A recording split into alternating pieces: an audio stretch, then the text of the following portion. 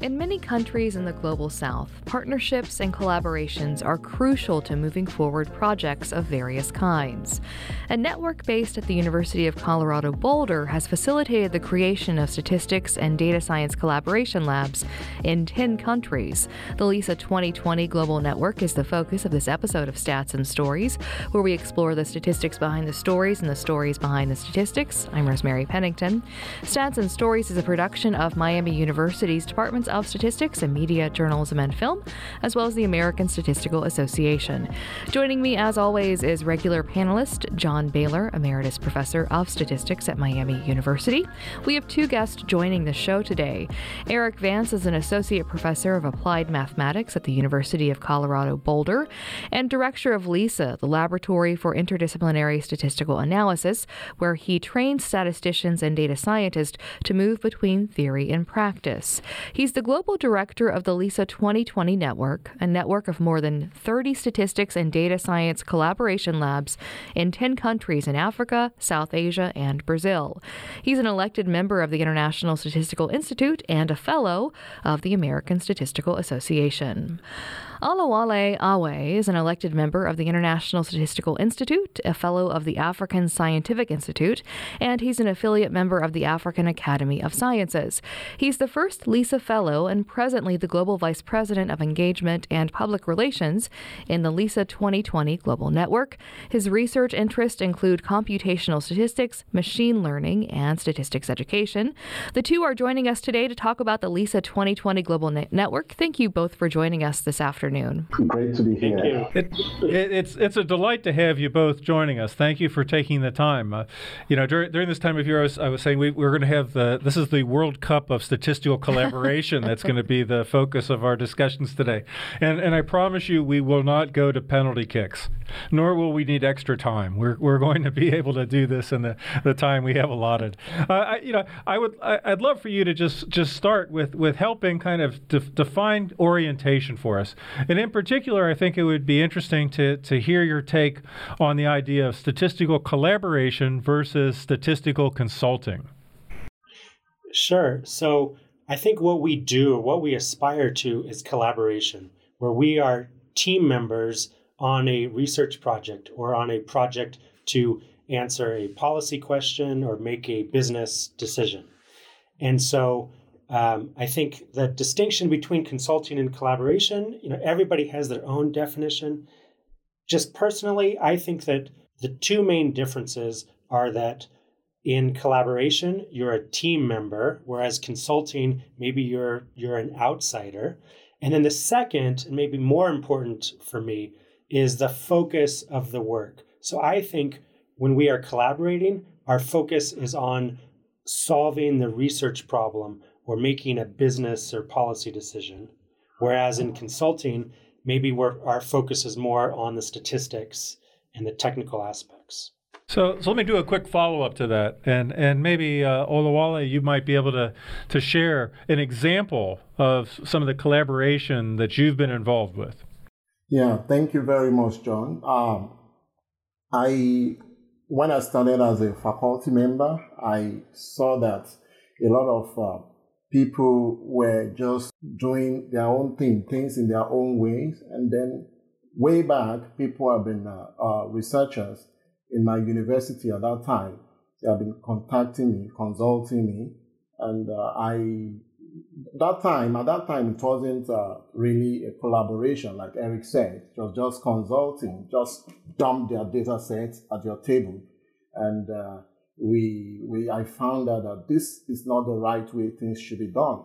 And it wasn't until I met Eric and I traveled to the US and I began to understand what collaboration really meant. So when I came back, when I traveled to the US to be trained by Eric at LISA, I came back and then one of the first collaboration projects I worked on in Nigeria was a microbiologist that came, wanted to know what affected the contents, the quality of paints, different kind of paint qualities. And then he subjected the paints to different treatments like environmental factors. And she had on that experiment, she applied some chemicals to the paint, and then she tested over time, to be able to know what really affects the quality of paint in these, according to different environments. So she brought that project, and I was able to help her analyze the data set. She became part of the team. We became team members together, and then the project tried to test on the paints. But then she was very happy, and we were able to produce 3 major publications from that very project, and we have been in touch till now. I'm wondering how the LISA 2020 Global Network got started. What was the sort of impetus for this focus on these collaborative labs? So the impetus is that I wanted to provide an international experience for my graduate students. So before I went to graduate school, I had the fortune of being able to travel around the world. I traveled around the world 3 times for 5 years and visited 67 countries and had an excellent time and experience traveling internationally. And so I wanted to provide opportunities for my own graduate students to travel abroad. I also wanted to really expand this idea of the Statistical Collaboration Laboratory, where students got great experience working on projects, and then domain experts got better research results or better decisions because they were able to collaborate with statisticians. And so the first thing I tried was to just have some exchanges between graduate students from different labs, with our lab and in different countries. And I told the graduate students, if you want to go somewhere, find a lab, find the exchange, we'll make it work. They weren't able to find any labs outside the US and Canada that actually used graduate students to work on projects, to collaborate on various projects. And so those 2 ideas were combined with a third idea of actually building statistics and data science capacity in developing countries based on some international projects I had worked on, and a recognition that the local statistician who understands the local context of a problem is like the best kind of statistician. And so all 3 of those combined, in 2012 brought me to the idea of creating a global network of statistical collaboration laboratories. Yeah, congratulations on kind of the work that's been done. We see that it's expanded to 10 countries and 30 plus labs that have emerged from this effort. I was curious if you could talk about some of the impacts that LISA has had in some of these institutions. And maybe Olawale, you would like to kind of start with this as kind of the first person to have gone through kind of this initial impact. And then maybe we could follow with some other programs that you would like to highlight. Yeah, thank you so much. LISA 2020 has really had a lot of impact on in statistical education in developing countries. One of the impacts I can say is being able to move from theory to practice. At the initial stage, when I came on board, when I started as a faculty member, we could see that a lot of people were doing just purely theory, no consulting, no collaboration, ethics. But when LISA 2020 came on board, we began to really know how to really do collaboration, how to practice the other side of statistics, that is the practical aspects. And a lot of people are happy for that. And it has also improved collaboration with domain experts. Like I just mentioned in my last answer, collaboration, we were able to publish in high impact journal than what individuals will have been able to do without these stats labs. So in a lot of all these 35 plus institutions, you can see that through the instrumentality of LISA, the research has been boosted. The research quality has been boosted. And we have more publications in high impact journals because they are able to meet with statisticians, professional statisticians in these laboratories spread across the world. And through that, people begin to appreciate statistics more. And that's one other major impact. I can keep on counting. Another one is providing critical research infrastructure to the institutions. Like I said before, people just contacted statisticians on their own, not in a professional way, or perhaps they do it themselves. But now they have a place to go, especially in developing countries, so they can be sure that their work will benefit from expertise of statisticians in the laboratories. Then we're able to help also in further transforming evidence into action. And of course, LISA 2020 contributes to development in all these countries because the statisticians that have been trained in this lab, mentored from Colorado, are able to help others. It has ripple effects. Unlike before, when they would just give suboptimal results, but now they have mentors from the US. Sometimes when they cannot handle those projects, they can write, they can collaborate or commune with the community, the LISA community, and then are able to solve the problem together in any part of the world. And then through that, we are helping to solve policy problems, societal problems through statistics and data science. So there are so many impacts. Other include mentoring young ones, students. Many of the students that pass through LISA, especially in these developing countries, they've gotten jobs after graduation, and they testify that were it not for LISA, they wouldn't have been able to get those jobs. And so it's really, really a major breakthrough in the developing world in terms of statistics education. Yeah, so one example of an impact is on the people, on the statisticians who work in the labs. There was a student at the University of Ibadan Laboratory for Interdisciplinary Statistical Analysis, UI-LISA, who worked on several projects and then graduated. And he was one of more than 1,000 applicants for a government statistics position in Nigerian federal government. And there was one position open, more than 1,000 applicants, and he got the job because of his experience transforming data into action, making data into useful and actionable decisions. And that was the experience that he got at the UI-LISA lab that allowed him to be the one of more than 1,000 applicants to get the job. You're listening to Stats and Stories, and today we're talking about the LISA 2020 Global Network with Eric Vance and Olawale Awe.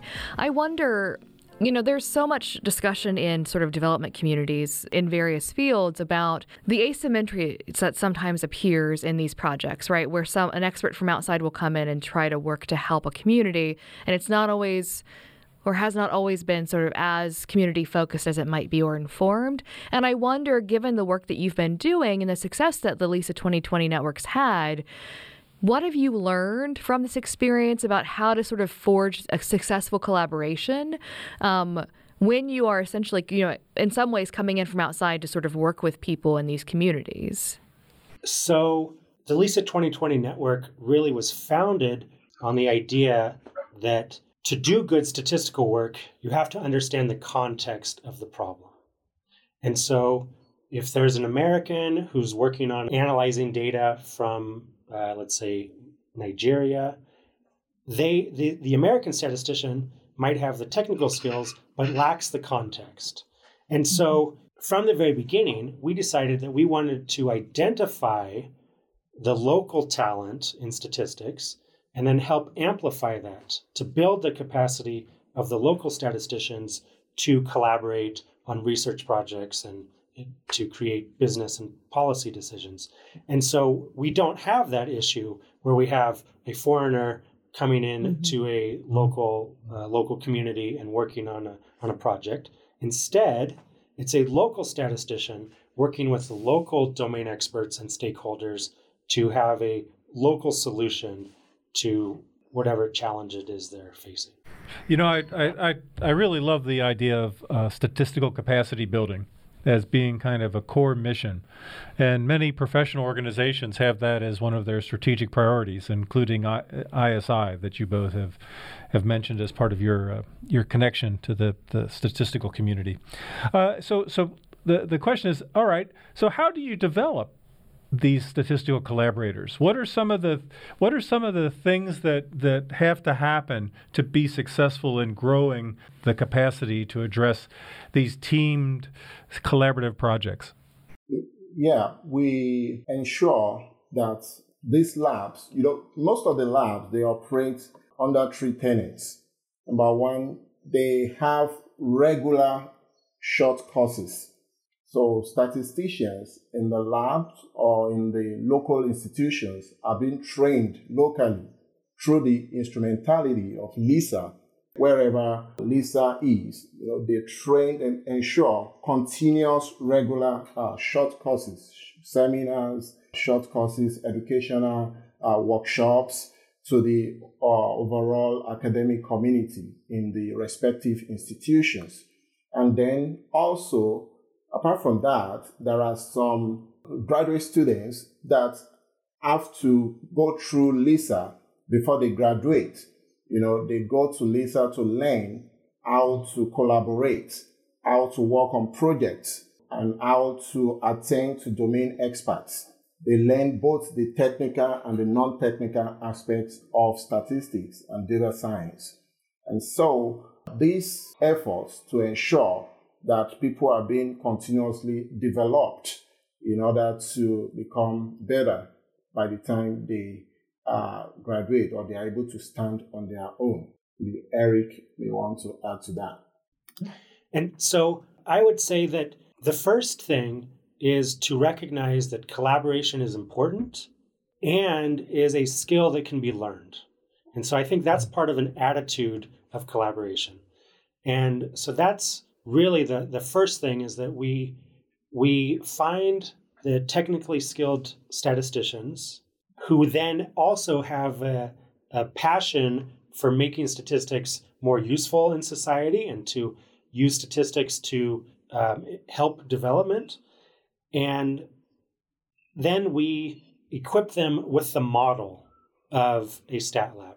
So as Oluwale mentioned, there are 3 missions of every LISA 2020 Stat Lab. The first is a focus on training students. So to use projects that come into the Stat Lab as opportunities to train students. And the students learn both more technical skills that they have to implement on projects. They also learn collaboration skills. The second is to serve as research infrastructure for their university, for their community. So to provide the services of collaboration, to work on teams, to enable and accelerate research and make business and policy decisions based on data. And then the third is to teach short courses and workshops to build up statistics capacity, outside of the lab, widely in the university or throughout the community.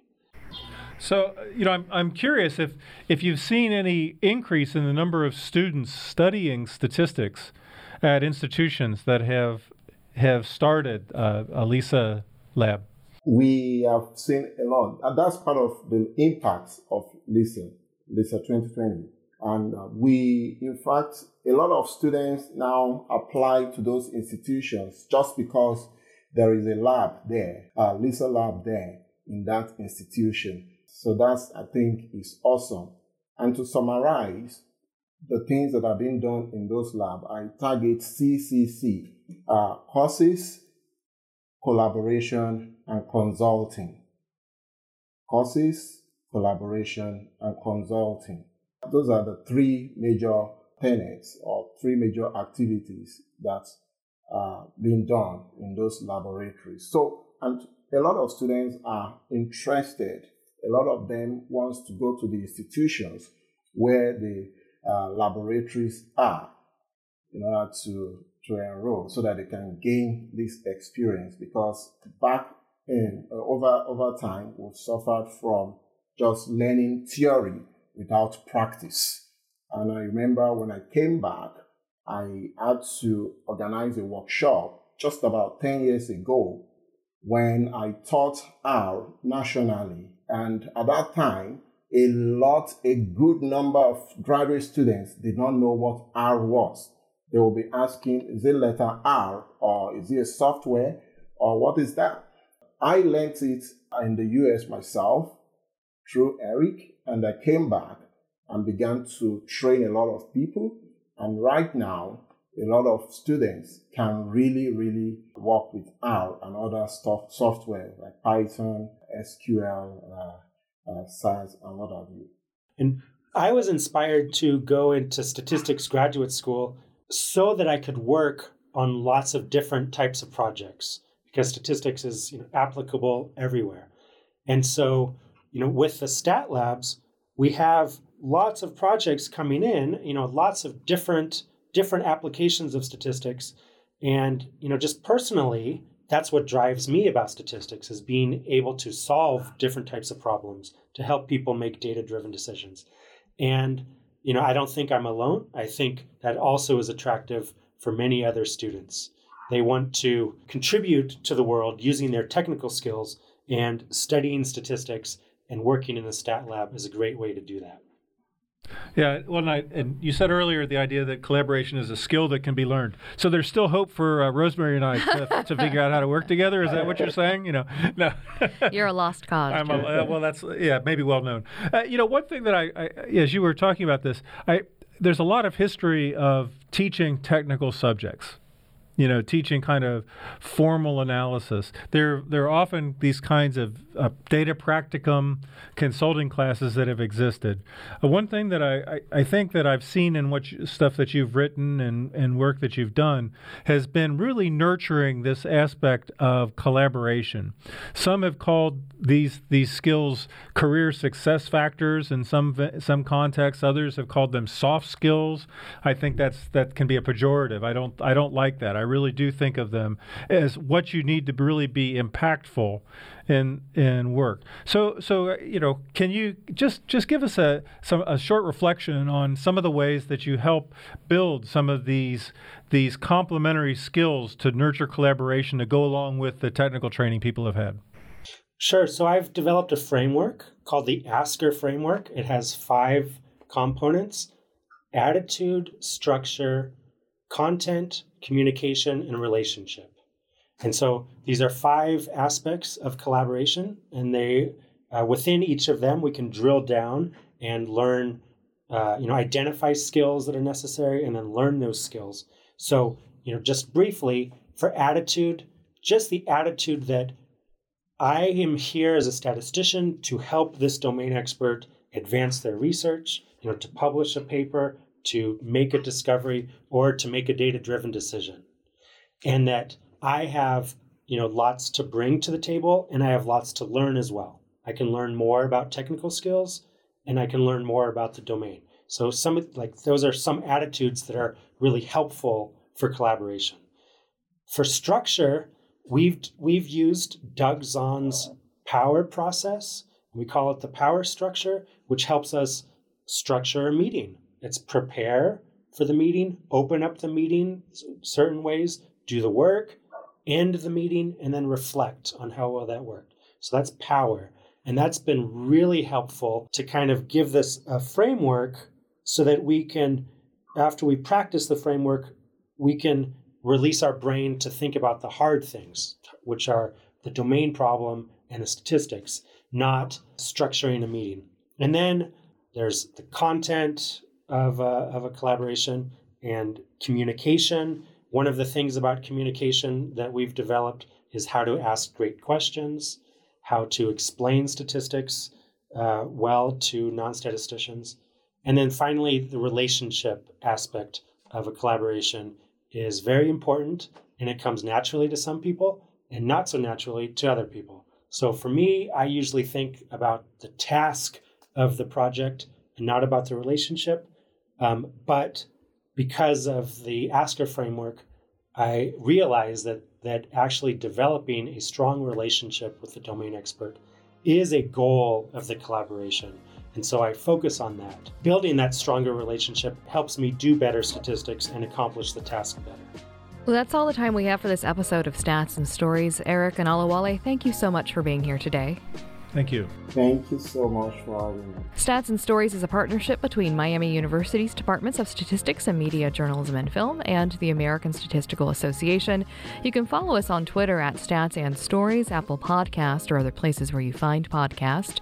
If you'd like to share your thoughts on the program, send your email to statsandstories@miamioh.edu or check us out at statsandstories.net.